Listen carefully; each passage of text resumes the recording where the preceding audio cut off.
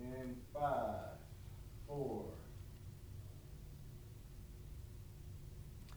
Hey everyone, JJ Cooper, joined by Carlos Collazo today. We're going to do some draft talk on today's Facebook Live. Before we do that, dude, thank you for tuning in. We do want to remind you that our Facebook Live and our podcast are brought to you by Baseballism. As you can see, we're sporting the gear. We've got a new box. We're kind of very excited. We got some new gear, very sharp. But we do want to remind you that our podcast, our Facebook Lives are brought to you by Baseballism. Baseballism is the official off-field brand of baseball, offering apparel for men, women, and kids. And if you go right now to baseballism.com and you enter the offer code BASHIP, that's BASHIP, you'll get 20% off your order. So not only can you get a shirt like this or the 643, which is always one of my favorites, but you can also, they got some cool new Major League, the movie stuff. Theme gear. Yeah, I've been rocking it already. Yes. It's really, really sharp. Ironically, Carlos on today, and I see he shows up in the office, and probably for the first time in a week, he wasn't wearing Baseballism gear. Yeah, so. I think I rock it maybe 4 or 5 times a week at this point. It's really good stuff, so definitely check it out. But if you want the gear, go to baseballism.com, BASHIP, you get 20% off of your order. And by doing that, you're also helping support the podcast and the Facebook Live. We thank you for that. So we obviously will take your questions as we always do. But Carlos, we've had a lot of draft news happen the last couple of weeks. Yeah. We've had good draft news. We've had not so good draft news. I mean, same thing with on the prospect side. We've had good prospect side. Kyle Tucker's had a good first week. Spring training, we've had Brent Honeywell, TJ, Jake Berger, Achilles. Yeah, the TJ stuff is the worst. Everyone gets so excited for baseball to be back, and then sure enough, you start hearing of guys just falling with TJ. It happens every year. We know it's going to happen every year. But it still sucks when it does happen because you really want to see these guys pitch more than anything. But we've had some bad news also on the draft side. Yeah. Stephen Gingrey, Tyler Holton, 2 guys who are down with UCL injuries. They're going to be out for the year. Yeah, so they're going to be out. Probably going to take hits because with their draft stock. We've got a new 300 that's going to be hitting very soon. I don't know if we're saying the actual date at this point, but it's dropping real very soon. Very, very soon. You'll see that reflected in the standings or in the rankings. But they're even at the top of the draft. I mean, when you talk about best hitters in this draft class, Nick Madrigal's name has to be at the very top of that list. I mean, we put out our best tools for the preseason All-America teams, and Nick Madrigal was the guy who is best hitter. And I think if you polled guys, Nick Madrigal would be the guy who comes out on top. There are a couple other guys who have arguments, guys who have performed this spring. But Nick Madrigal is a guy who started out hitting just like he's done the past 2 years. He hit 2 home runs in the first 2 weeks of the college season. His previous career high is 4 with Oregon State. He has 5 total. I mean, I don't know if that power is going to continue, but we now have, I mean, it's not for a while now because... No, it's 4 to 6 weeks, I believe, is how long he's out. Injured his wrist sliding into home plate. So Madrigal, one of my personal favorites for a long time and one of the best college hitters, is going to be out. I don't think that's going to reflect poorly on him in the standings, the rankings. Excuse me, I keep saying standings. I don't think he's going to drop too far just because he has that track record. None of the tools have changed. I don't think it's an injury that changes his ceiling in any way if he gets back and becomes healthy again and just rehabs it the way he needs to. He should be fine. Nothing in the profile changes there. And the track record he already has. Yeah. If you were talking about a guy who came into this year and you say, we really like the tools, but the resumes never match the tools, we'll be talking about a different situation. Nick Madrigal's resume already, again, you said the power could really help raise his stock a little bit. Yeah, for sure. But other than that, everyone scouting Nick Madrigal already knows, like, this guy has performed. He's performed consistently. So him missing a month is not the same as a guy who came into this year with everyone saying he needs to prove it. Exactly. If it was a guy like Casey Mize, who has a health history, he's been injured very frequently in his past. If he was a guy who was injured or wasn't pitching any at this point in the season, there would be a lot more questions. I think you would see that reflected in his stock falling a little bit. But a guy like Madrigal, he's, like you said, he's checked the boxes. He's done it before at a variety of levels. But not too many concerns. Also with that, we also have Ethan Hankins, who one of the top pitching prospects in this class. Yeah, the top prep pitching prospect for us. I think there's an argument now that Hankins is not at the top because of this, but I also think that might be a little too critical just with where his injury's at right now. If you didn't know, he had some shoulder tightness in a recent start, came out after about 3 innings. He got that checked out. There were no tears in his shoulder, so nothing that showed up on the medical. From my knowledge, he's going to do some physical therapy for a couple weeks and hopefully get back out there. If he gets back out there and loosens the shoulder up and doesn't have any issues and is the same guy, he's at the top of the board. Yeah, it's just a blip on the radar. But the shoulder is, I think, a little more worrisome as far as people just being concerned about his future, just because the kind of repetitiveness with shoulder injuries with the elbow. We hear about the elbow a lot more frequently than the shoulder, and I feel like with Tommy John surgery, the success rate of that is so impressive that you almost I always push back. You almost 80%. 80. If you said you have 4 in 5 chance of having a really good big league career, you would like those odds. You would. But would you be more concerned with a pitching prospect having shoulder issues or elbow issues at this point? I would say if you said that there was a reason for surgery, absolutely shoulder. Definitely. At the same time, but this is not what we're talking about. We're talking about stiff shoulder. Exactly, which is part of the reason why we're not going to freak out too much about this and kind of let it play out and see what happens. But it is something to be aware of, and guys are definitely going to be watching him as he kind of goes through the spring. But hopefully he can get out there and keep throwing like he did last summer. I already have a few questions, so I'm just going to kind of put you on the spot. Let's do it. Erasmo Moreno asks, what do you think of Nander DeSatis? Where will he get drafted this year? Nander DeSatis. This one's interesting. A guy who I am very high on personally. We've heard some things as we're doing reporting for the 300 that his stock is trending down. I don't think it's something that's too crazy. It's obviously we're only a few weeks into this season. There are hit tool questions with Nander, and if he doesn't answer those against quality pitching in Florida this spring, he could trend down as these college hitters rise up and kind of take that spot from him. Right now for us, he's at number 12. I think when the 300 comes out, he'll definitely still be in the first round and very high up there, but I do think there are some concerns that he needs to answer this spring. Right. One of the better shortstop prospects in this class. As far as shortstop prospects that also have the tools that you want to see, he's the guy for the high school class. He's a guy with plus raw power from both sides, a strong arm, instincts in the infield. It's just you want to see more polish in the hit tool. The other interesting thing with that you mentioned, though, which is just a fact of a normal draft year, is that the high school guys, some of them are going to end up moving down a little bit. Mm-hmm. Not as much. They can be where you say what we thought on January 1st and what we thought on June 1st is pretty much straight across the board the same. Yeah. Even if that happens, there are college guys who move up because there is a little more certainty. And if a college guy performs, you feel more and more comfortable with that. And that's kind of, we're only 2 weeks in, but we know every year there are going to be college bats who rise up the boards. Yep, this is the first year I've done it kind of throughout the whole process, but we hear this every single year. People have told me this relentlessly since I started doing this. The college bats are going to rise. Some of the high school players who have a little bit more risk, they're going to fall. And it's not necessarily because they didn't perform, but it's just because some of these hitters who have a longer track record, like you said, a little bit more safety with them, they're going to rise up the boards. And it's a zero-sum game. Someone goes up, someone else has to go down. So. And to give a couple examples in recent years, some prime examples, Brent Rooker at this time last year was nowhere in the top 50. Mm-hmm. And Brent Rooker had a season that kind of demanded that he be taking the top 50 picks. Yep. Andrew Benintendi the year before that was someone who you'd say, okay, there's some, he's nice. And then he ended up having a dominant year, and you look at it and say, okay, well, that's a top of the first round. Yeah, and it's still early, but we already have a guy like that who's popped up in Trevor Larnach with Oregon State, with Nick Madrigal. He came out crushing the ball, and it's to be determined how high he's going to rise, but he's definitely already rising from where he was. I think it was in the 90s for us in our BA 200, but he's going to be higher than that when the 300 drops, and he's a guy who he's always had raw power. People wanted that to play more in game, and so far that has. And if he can keep that up this spring, obviously it's going to be tough to sustain the level he's already put up. But if he can keep hitting like that, I mean, he's going to be up there. Another example that we talk about a guy getting back on the field and able to add to the resume, Tristan Beck. Yeah, Tristan Beck might be the biggest name that we need to talk about as far as rising, because Beck is a guy who everyone told us that if he's healthy, he's a first-round talent. When our BA 200 dropped, he was outside of the first round, not by much. But after 2 weeks, he's shown that he's healthy. The stuff is the same as what it was last year before he got injured. It might have been 2 years ago. Yeah. The stuff is the same. His performance over 2 weeks is solid. Obviously, you want to see that continue throughout the spring.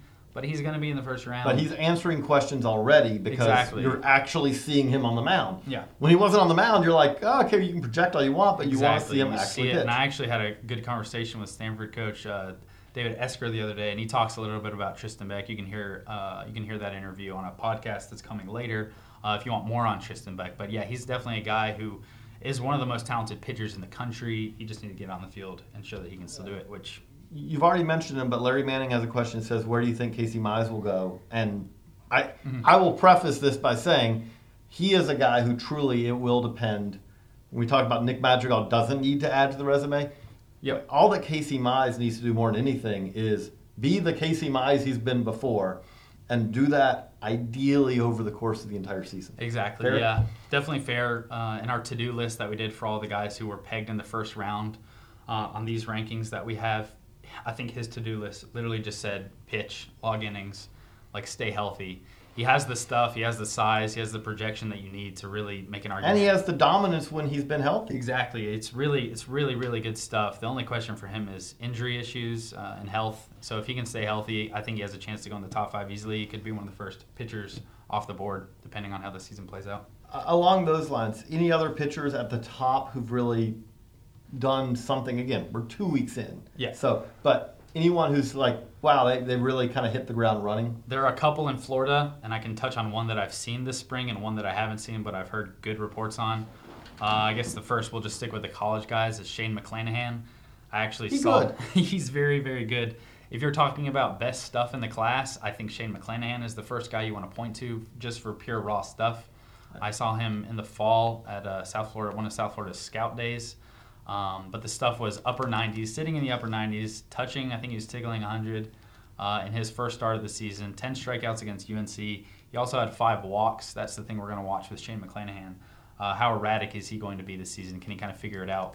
Already his second start of the season is more encouraging. No walks in that game, still 9 strikeouts. But he's a guy that has plus fastball, pushing top of the scale fastball if it isn't there already, potential 2+ pitches and a slider and a changeup as well. So he's a guy that if you're just looking at the stuff, Shane McClanahan has to be your guy. And I think he has a real argument for number 1 at this point, just based on our first 2 weeks. Again, it's very early. Yeah, it is early, and we're still going to have to see how this stuff kind of develops. But he's the guy in college who's really done well for himself in the first 2 weeks. The other guy is a high school pitcher out of Florida, Mason Denneberg. He was actually one of the first players I saw this spring. I took a trip down to Merritt Island, Florida, which is his high school. They were hosting a Prep Baseball Report tournament, and Mason Denneberg shoved in front of around 20 scouting directors, I was told, by people running the event. And he was touching 97, showed a plus curveball. He was at the event with Carter Stewart, who's widely regarded to have the best breaking ball in the class, at least from a high school standpoint. But not that day. And Denneberg's was better that day. It was more consistent, showed plus bite, late depth. It was very hard. And he had 10 strikeouts, I believe, that day, most of those coming on the curveball. And he's taken steps. His to-do list was the secondary pitches, and he showed that in front of the right people.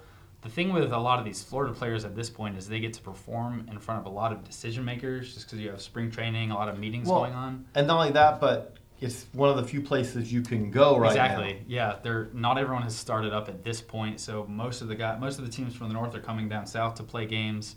So this is where the scouting directors, cross-checkers, that's where they're going to be. It's funny how the dynamics of just the mechanics of the draft do work. If you're a JUCO guy, for example, if you're a junior college player, ideally, if you can hit the ground running those first couple of weeks, because the junior college season in Florida, in Texas, other places, especially in the South, starts well before D1, and all that.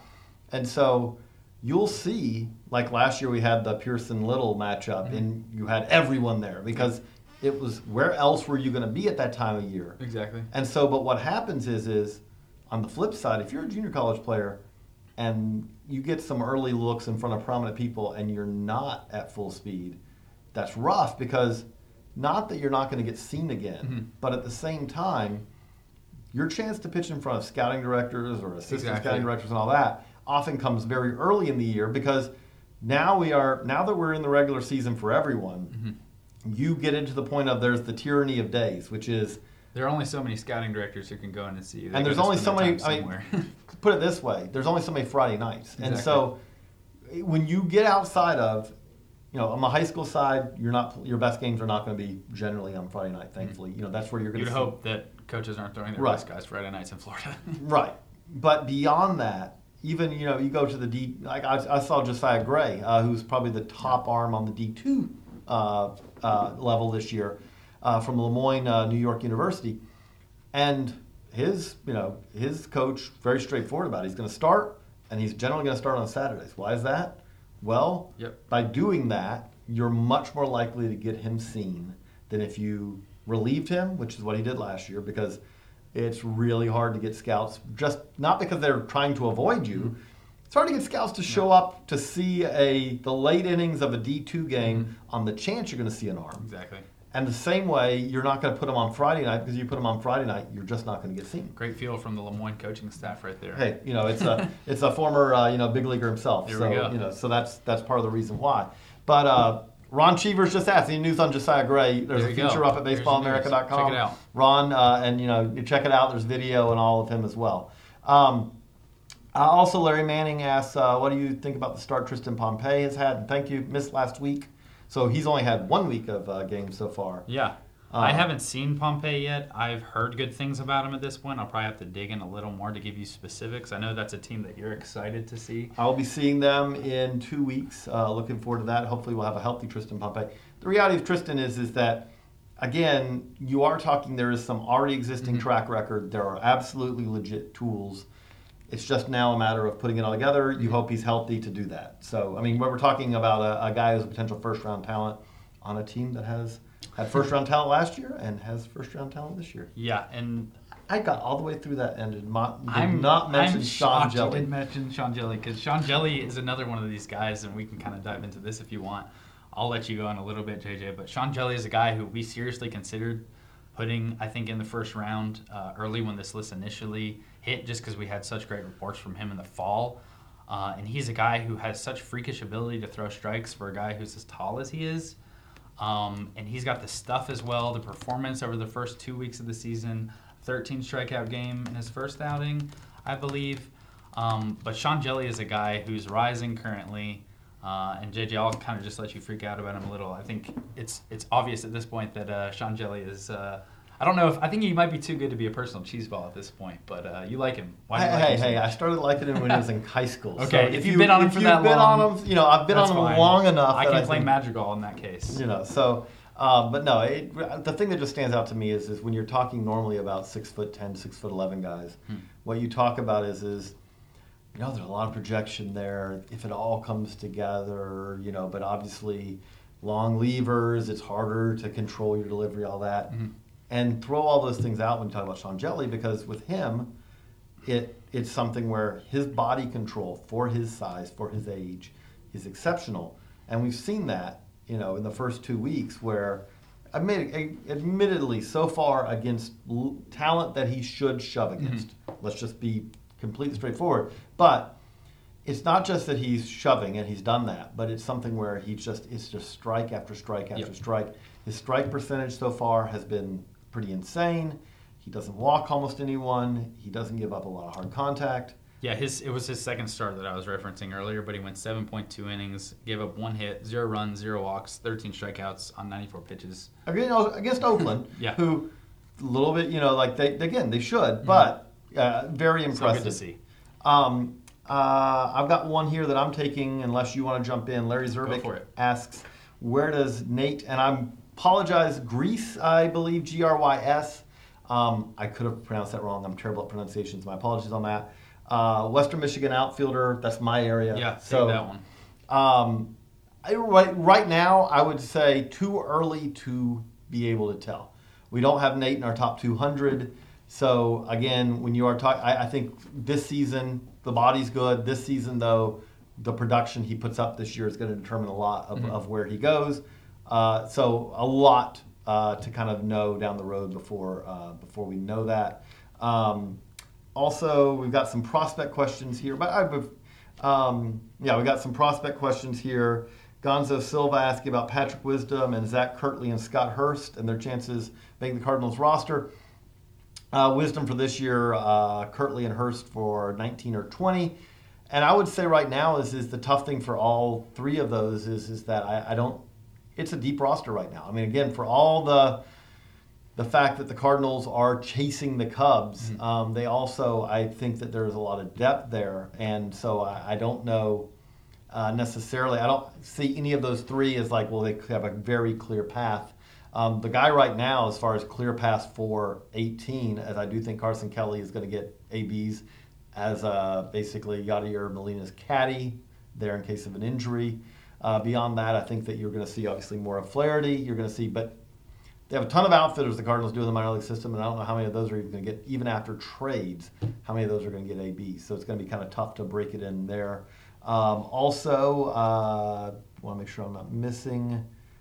Casey Mize. We also had nice shirts and hats, which thank you, because yes, Ron Lee asked some for yourself. ETA on AJ Puck and Gohara. I would say Gohara's been slowed a little bit by a minor injury, but I think he was on the mound either yesterday or today for a side session, and it went reasonably well. And I think they have, even if he doesn't start in the opening rotation for them, I think they can manipulate the schedule a little bit to do he could be their number 5, and they could be starting on the opening roster and still be their number 5. But again, he does have competition for that. If he's slowed even a little bit more, but you're still talking about an 18 ETA. I mean, you could really argue that it was a 17 ETA for Gohara. For Puck, I think the ETA is 18. I don't think there's really much of a question of that, because the reality of it is pure talent-wise, he has more talent than the guys that he is behind. And that's probably not going to be opening day, any stretch like that. But at the same time, I do think at some point this year he's going to pitch in the big leagues for Oakland. And no, that would not be surprised at all. Speaking of Puck, should we touch on another Florida pitcher for the draft? Let's wrap it up with that. Yeah. So Brady Singer has been kind of our consensus. I shouldn't say consensus. He's never been the consensus number 1. He's been the most obvious number 1, I feel like, is the safer way to say that. This is a class that we really haven't had, and no doubt, lockdown number 1. Even to the extent that Hunter Green was last year, I think Hunter was safely locked in the number 1 spot for us through the entire draft cycle. Singer has been in that spot for us so far this year. I feel like that might be able to change at some point. There are questions with Singer. I think with Singer, it's a case of you don't have as much upside with him as you do with some of the other pitchers around him. And he does so many things well, but the stuff hasn't been as loud as some of these other pitchers around him. His stuff is, I mean, if you're matching him up against Shane, it doesn't against McClanahan, he's never going to win that battle as far as just absolutely pure stuff. Exactly, and it doesn't come down to just stuff. Obviously, there are a lot of other elements, and Brady Singer's track record stands up with pretty much anyone else that you can put it up with. It's only been 2 weeks. His first week, I heard it was really good. His second week, I heard it was not as good as his first. There are going to be some people who question whether he's a starter or a reliever. You've got the arm slot questions, the lower slot. Speaking of AJ Puck, that was the question. Exactly. That's another AJ one with Singer. I think you still want to see some more development from his secondaries. His slider is fine. His slider is a pretty safe pitch at this point for him. Easy plus pitch, maybe his bread and butter at this point. But the changeup, I think you want to see some more improvement out of. Like his teammate Jackson Kowar has a shutdown changeup to go with. But I think there are some questions with Singer. We knew this going into the season. How he kind of answers them throughout the spring for Florida will be telling for him. When it was all, like you said, last year we look back on it, when it was all said and done, there were really 5 guys who kind of separated. And really those 5, I think Kyle Wright went 5th, but Kyle Wright, Royce Lewis at 1, not much different. I mean, you could say, but really once you went 6 on, there was a kind of a separation there between 5 and 6.